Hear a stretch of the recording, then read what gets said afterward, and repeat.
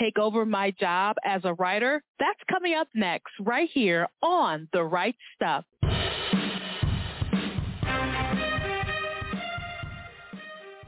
Hi, and welcome to The Right Stuff. I'm the Queen, Parker J. Thank you so much for joining me. Today, we are going to be talking to my returning guest co-host and contributor today, Donovan Neal. He's an author and a speaker, and he is someone who has been embracing the use of AI with his creativity. Now, you may be surprised, but he's been getting some backlash about it. But we're not quite sure why are we getting the backlash against AI. Is it because we're afraid it's going to take over our jobs? Is it going to replace humanity? Those are some of the questions and more we're going to talk about in just a few moments. As always, I want to thank you for your support.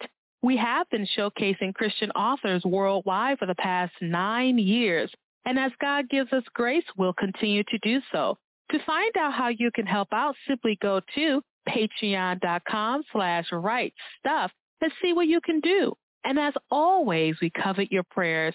To stay up to date with PJC Media, simply go to pjcmedia.net, click on that pink follow button, and you'll never, ever have to miss a show. Subscribe to our new YouTube channel at PJC Media. Click that bell and you'll be notified as soon as a new episode is uploaded. We have exclusive content and more. So go ahead and subscribe today. Lastly, I want to thank you all for your support of my newest release called A Chance for Zhao Xin. It's part of the Last Chance Bride series, which is a continuation of the Blizzard Bride series, 15 years into the future, so about the 1890s.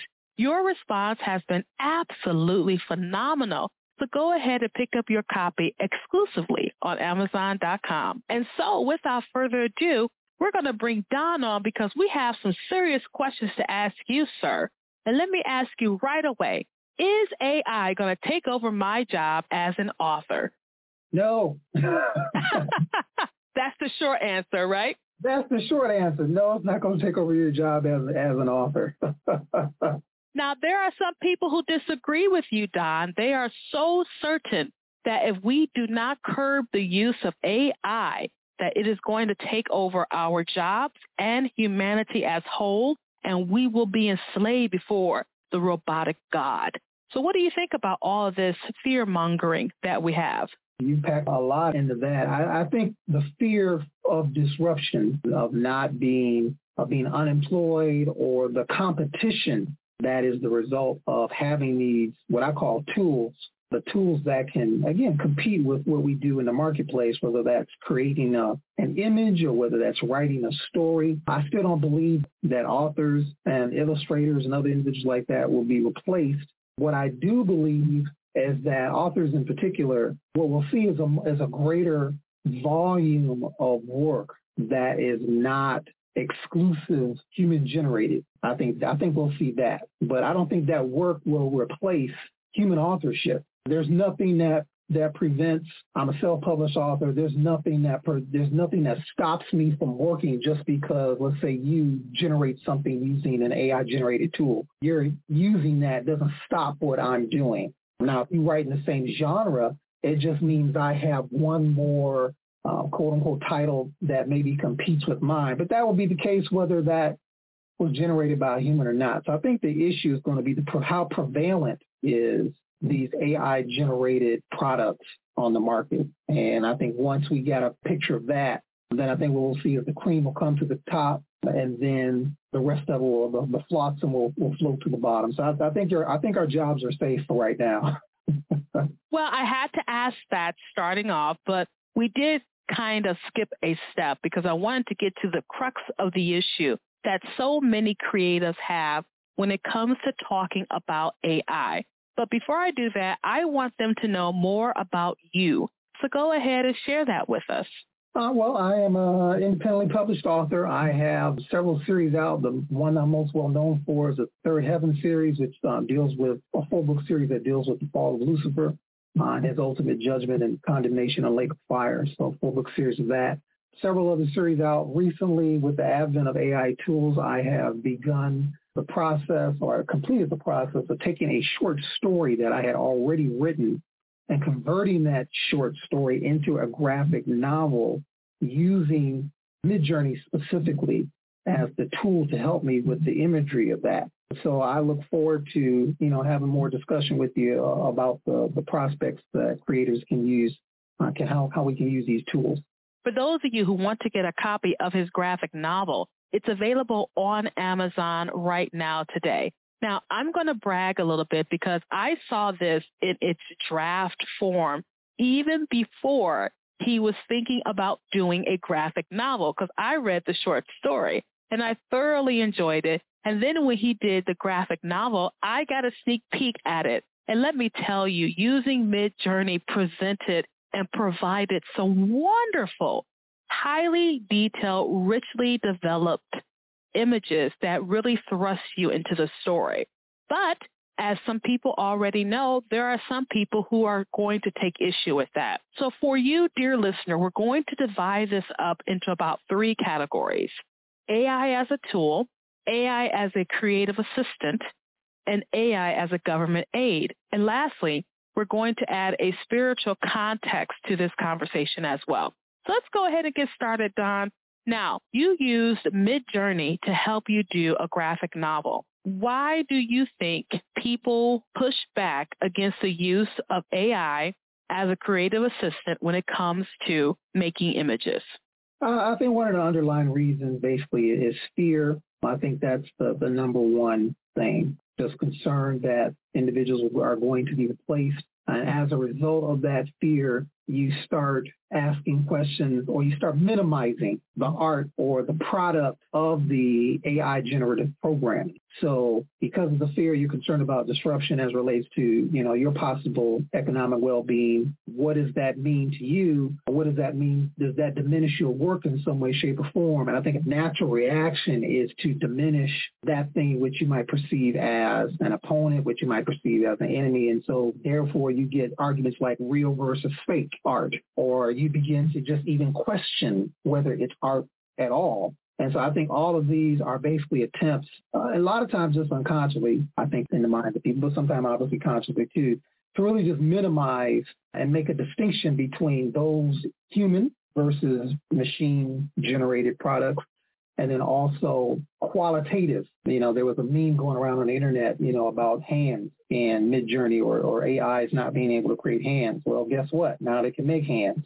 And so you can't use that as a way to beat up, as it were, on these products, because they're going to evolve over time and they're going to get better. So I think those are some of the underlying. I think fear is just the main underlying thing. And then as a result of that, the byproduct that is a minimization and these attacks on it in terms of what is it art, and again, it's real versus fake.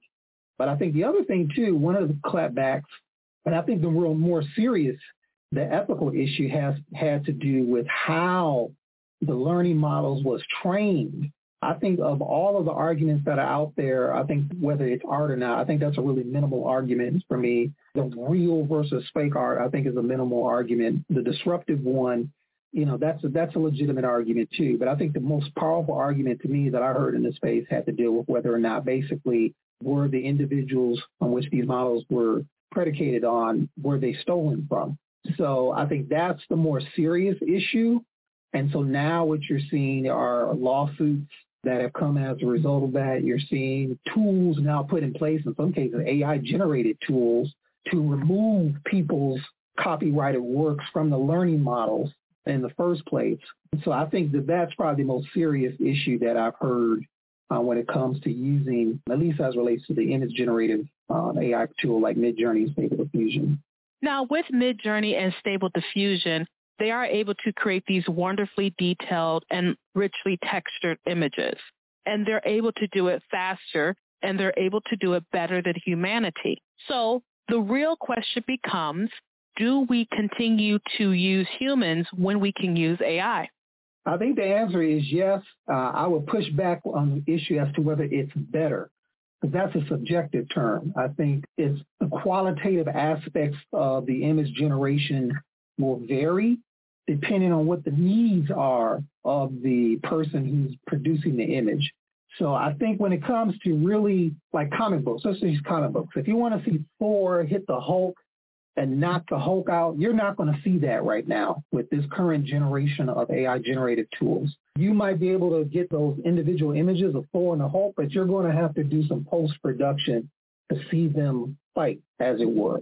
So illustrators don't need that. They can and have post-production. So I don't think that that's something that's a concern right now. There are other types of things that, humans are definitely going to be around for quite a long time when it comes to this stuff. So I think it just really depends on what type of art you're trying to generate. One of my arguments, when I hear illustrators and different things talk about them being replaced is, if you're someone like me and I don't have the capital, I don't have the resources to have afforded you for cover design in the first place, I was never your market. So what's happened is that individuals like me now have access to a tool because I couldn't afford a graphic designer.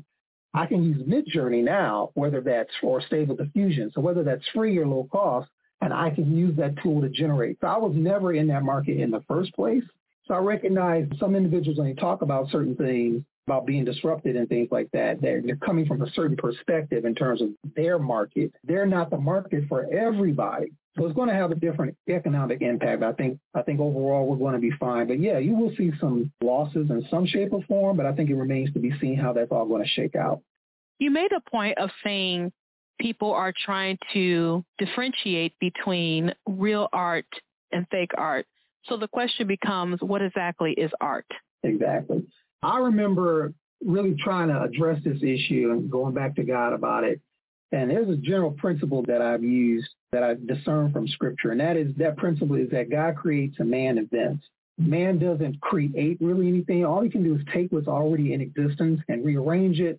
And he might rearrange it in a different composition that no one has ever seen before on the planet. But in the end, he hasn't created anything. He just rearranged it. There's only so many notes. There's only so many spectrum of colors. But how we combine those things is what is interesting. And I think of Genesis 2:9, and it says, out of the ground made the Lord God to grow every tree that is pleasant to the sight. And it talks about these 4 trees, and this is one of the types of trees that God had created in the garden. And it's interesting to me, its only function was to be beautiful. It didn't have a function of sustenance. It wasn't like the tree of knowledge of good and evil. It wasn't like the tree of eternal life. Its purpose was beauty. And so to me, beauty, art, which is the derivative of beauty, comes from God. And we're allowed to discover, we're allowed to explore the beauty in the universe, allowed to see the beauty. If you think like that, then that means art is not exclusive to man. God creates art. God is an artist. Jesus specifically referenced, the flowers and the lilies of the field, and God creates those that are more beautiful than the robes of Solomon, Matthew 6:29. So God is an artist, but no one would dare say that, God's not an artist or something like that, but he is. So that means to me that art, and therefore the definition of art, does not originate with man. Okay, it really originates with God in terms of what is beauty, and we're allowed to enter into that discovery of the beauty that's in the earth. So since AI is a tool of man, like the camera is a tool, microscope allows us to see things that with our natural eye we cannot see. And so we're able now to discover the beauty because of the tool that we created in terms of lenses and glass. And now with algorithms, man has created or invented something through his own ingenuity and is now able to extrapolate once more beauty in a way that we have not seen. And that's what AR allows us to do. It allows us to see things in a way that humans can't see, or allow us to compose, just like with the keyboard, things that we have not been able to compose before. So that's kind of my philosophical, spiritual take on the matter in terms of what is art. You brought up some very interesting points.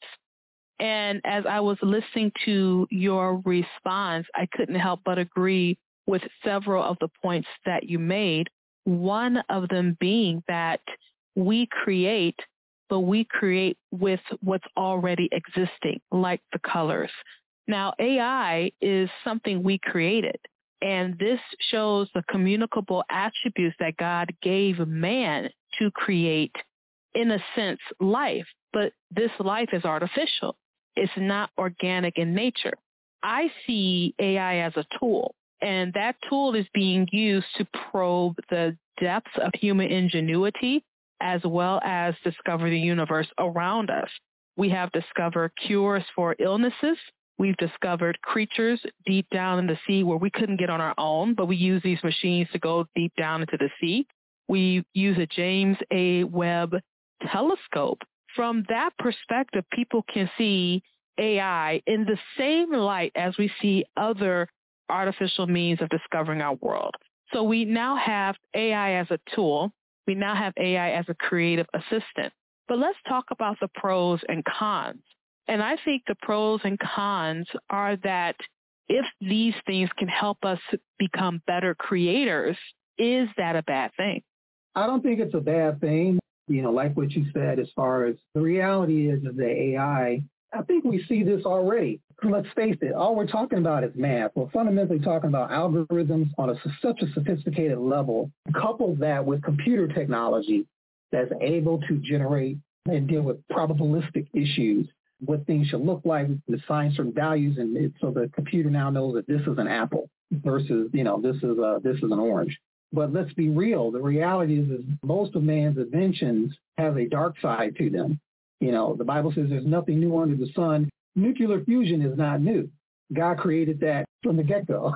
When he said, actually light existed before stars. So, when he made the stars, he put fusion into place. So we're just discovering with our technology that we have now how to replicate that on some small scale. And we can't even do it on the level that God did it. So fusion is not new.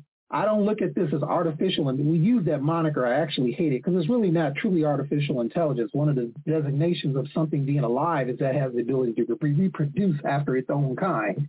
And if it can't do that, it's fundamentally not alive. It's inorganic, as you mentioned. But yeah, AI definitely can be used. I think we see that in turn, and I'm, as an African American, as a person of color, just thinking in terms of how photography with webcams and things like that, and how technology can be used to hurt, individuals of color in terms of data sets and things like that. Yeah, I heard about that. They were talking about using AI to generate a profile based off the crime rates in certain communities. And I said, oh my gosh, we're not opening a can of worms now, are we? Yeah, so we can see how the pros and cons of AI and this intelligence can help us out. It can be a help and can also be a hindrance. And it can also start to create a disruption. And we need to address that, a disruption of what we consider normal. But technology is always disruptive. I was watching a documentary about AI recently that had aired back in 2019. It was on Frontline. And the gentleman said, if you look at human civilization for all these hundreds of years, it was pretty stagnant. And then the Industrial Revolution came, and that skyrocketed our ability to create and to explore with the Industrial Revolution. And that was the change. Technology became involved. When we were able to use technology, and it had more impact than our own muscle power. And these are the things that continue to help us to grow. So in the same way that the Industrial Revolution changed Western civilization, AI is going to make the same disruption. And with that disruption, there are going to be people who win, if I can use that lightly, and people who lose. Just as it happened with manufacturing industries, now we don't think about it, but there was a time where there was a massive protest against it.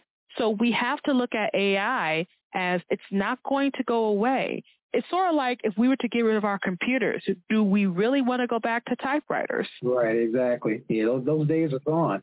We enjoy the nostalgia of them, but I'm not going to go back to a typewriter. If we didn't have technology, we couldn't even record this podcast. So you can't go back because you get used to the tools that we have invented to ease our lives.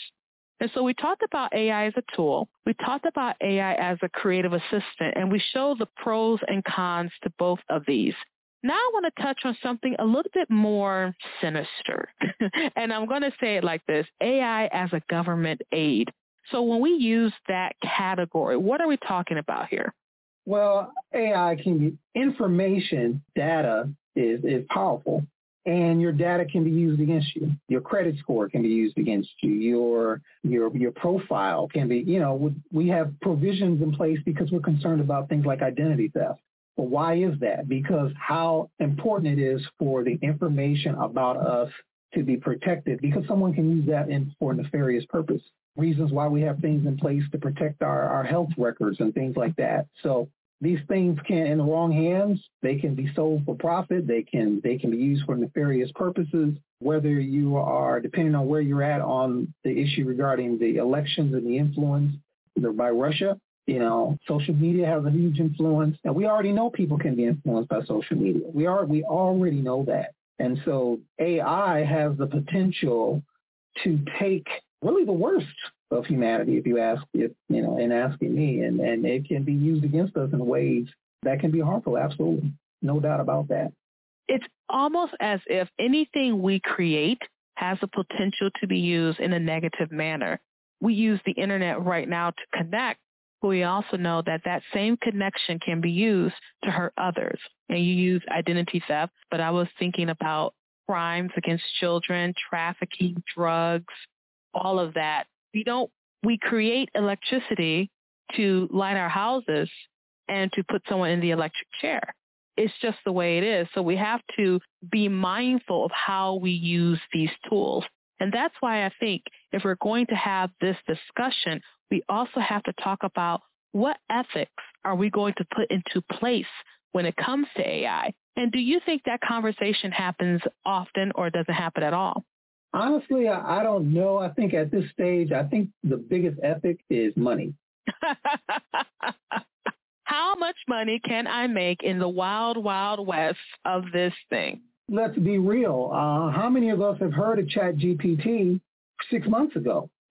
Realistically, I hadn't even heard of Midjourney 6 months ago. And now you're hearing, okay, well, now we got to incorporate this in Bing. And now Google, they were sitting on stuff. And now because of their competitors, we're hearing discussions about them putting things in place. So it seems from an external standpoint, the outsider looking in, the consumer standpoint is that the ethics discussion is not being had. And the only place I really see it taking place within society at the moment, I'll say on a consumer level, for lack of a better word, is really in the area of copyright law. So the Copyright Office has come out with several guidances to address the issue of AI-generated art. And they're not really dealing with ethics, but of course we know that the law deals with this issue. But that's the closest I've seen. Now, there has been some discussion, I think you probably would agree to this too, with the language models. And, some of the language models being insane. I saw something recently where one of the language models tricked a human into surpassing the CAPTCHA guidance. Prove to me that you are human. And we have to fill out these little CAPTCHA squares, I guess. And somehow the AI managed to, I don't know if they tricked the human, but it did something that was controversial, that brought up the fact that, wow, this thing can do that. So I think we need to be cognizant as believers that we want to make sure that this technology is not turned against us. That's a huge concern. I think to the extent that we are politically involved, and if we're not, obviously we should be having these kind of discussions with our legislators and those that, we have contact with to make sure that there are protections in place so that this tool basically cannot be used against us. This technology cannot harm us. So, but I think there'll probably be some individuals say, well, hey, that's the onus of the individual business. I think this is an issue that's beyond enterprise. Enterprise is just exposing us to this. But the reality is that it's going to have an impact, and we need to think about how we're going to govern this technology. It brings me to the last part of our conversation, and I want to talk about the spiritual aspects here. And someone may be thinking, well, what does that have to do with spirituality or religion or Christ, or what does all that have to do with that? And so we talked to you about the pros and cons as a tool, as a creative assistant, and as a government aid. But we did get a question from David from Facebook. And David, thank you for your question. David asks this: do you think AI is a necessary part of the setup for the Antichrist? And Don, I would love to get your thoughts about that. Yeah, thanks, David, for your question. My initial thought is, no, it's not necessary, but I think it will grease, for lack of a better word, at the moment. It will allow the easier level of control that we see prophesied in the word, where it talks about no man was able to buy or sell unless he had the mark of the beast. And so when I look at that, I look at something, and I'll take that literally. I know there's different interpretations of ways of looking at that verse, but I see that literally, that there's coming a day in the marketplace when I will not be able to purchase or sell something without this mark. In fact, I was commenting to my wife not too long ago. I was in Kroger, and it wouldn't take my card. Money's in the bank, and then I couldn't pay for cash. And that freaked me out. And I said, wow, there's going to come a day when you can't buy or sell because unless you have this mark. And so it reminded me of that instance. So I think AI definitely, with the means of being able to control data and make these probabilistic models and the privacy issues that result from that, the faking of images, persons, they're using their likenesses. And I think all of that can be used against us in a negative way. And it's something that I absolutely would see an autocratic leader who would be like the Antichrist to use to their benefit. Absolutely. I was thinking of those deep fakes that people use. And there was very recently a story about AI being used in pornography, where you can take someone's face, anyone's face, you can have the AI put the person's face on the person's body, and then do what you want to do with that image. And these are the negative things we're talking about. And that's only going to get, quote unquote, better. It's going to get better at it because one thing AI does is that you can constantly update it to where it gets more perfect because it's not worried about failure. It doesn't have human emotions. It's not worried about how many times I had to do it to get it right. It's going to be updated. Whereas the difference with humanity is that we are constantly inspired and affected by our experiences. That makes us a huge difference between AI and ourselves. We did get another question. We got another question from Brenda. Brenda said, I've seen notes from some people that they used AI to generate scenarios and ideas. What kind of checks and balances are used to verify if, when the AI suggestions are sound? What do you think, Don? I think it depends on what is it. I'm thinking of ChatGPT in this particular instance. So ChatGPT, in fact, the owners will tell you it can give you false information. So the onus is clearly on the user. We've heard of that caveat, let the buyer beware. The onus is clearly on the user to verify the information. So I think one of the things you can do specifically with ChatGPT is you can ask it to give you references for its information. So I think that's one thing, easy thing that you can use if you're going to use that tool. Simply ask it for references on the basis of its recommendations. And then, one, check those references yourself to see whether they exist. And then, so those would be some of the things that, that I would recommend. But yeah, it can definitely give you wrong answers. But, in the end, it's up to us to verify the content, no different than a journalist or any other type of thing. You're doing research, it'll be up to you to verify that research is accurate. So, and it's also important to remember that this ChatGPT, at least as it's connected with OpenAI, I've not used the Bing. It was not connected to my knowledge, it's still not connected to the internet. Maybe one of your readers can correct me if I'm wrong. But, and I think that's another thing. It only had a certain amount of information up to a certain point in time. So it really can, for example, talk about issues regarding coronavirus, the vaccines and things like that, because its language model was based on events prior to that. So that's important information to know and something to go into when we use it. Another aspect, too, was that the AI was programmed with certain biases. And people called out, particularly for ChatGPT, they called out on that. Like, if this is supposed to be a tool, it shouldn't have a bias. It shouldn't tell me what I'm supposed to think. It's just supposed to answer my question or do something like that. So these are also good things for you, dear listener, to consider when you're talking to your political associates or advocates who are in your state or in your area of the world, because we want to be able to use AI for good things as much as possible. We know there's always going to be someone who is going to take the tool and just ruin it for other people. We know that. But we can at least, we can be active. Like you said, buyer beware. We can be active of how we use the tool. So we hoped that we have touched on this topic. We know we probably missed some questions. If you want to ask us some more questions, please leave your questions below the link below or in the comment section. We'll definitely get to them. We really do like this topic because at the end of the day, we as writers, we love this type of thing because it just opens our imagination, which you can't do with AI.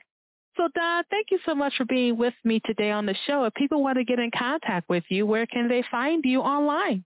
They can find me on my website at donovanmneal.com. I'm on Facebook, Instagram, soon to be on TikTok, so also on Twitter as well. So usually my moniker is on Donovan M. Neal, so you can find me in any one of those social channels. And as always, Don, we want to encourage our aspiring authors out there whom God has given the gift to write to pick up the pen or the keyboard and do so. So go ahead and encourage them out there today. Write the words, write all the words. Did you just take my slogan? You just took my slogan. You know what? But that's a good way to end it. Write the words, all the words. And dear listener, you're going to hear, sounds in the background as I beat Don down for my little slogan. But Don, thank you again for being with me on the show. I really enjoyed having you. Cannot wait to have you back and have you back real soon. Sounds like a plan. And we were talking today to Donovan Neal. He is an author, and we were just addressing the whole AI issue. Is it going to replace you as an author? Is it going to replace you as a graphic designer?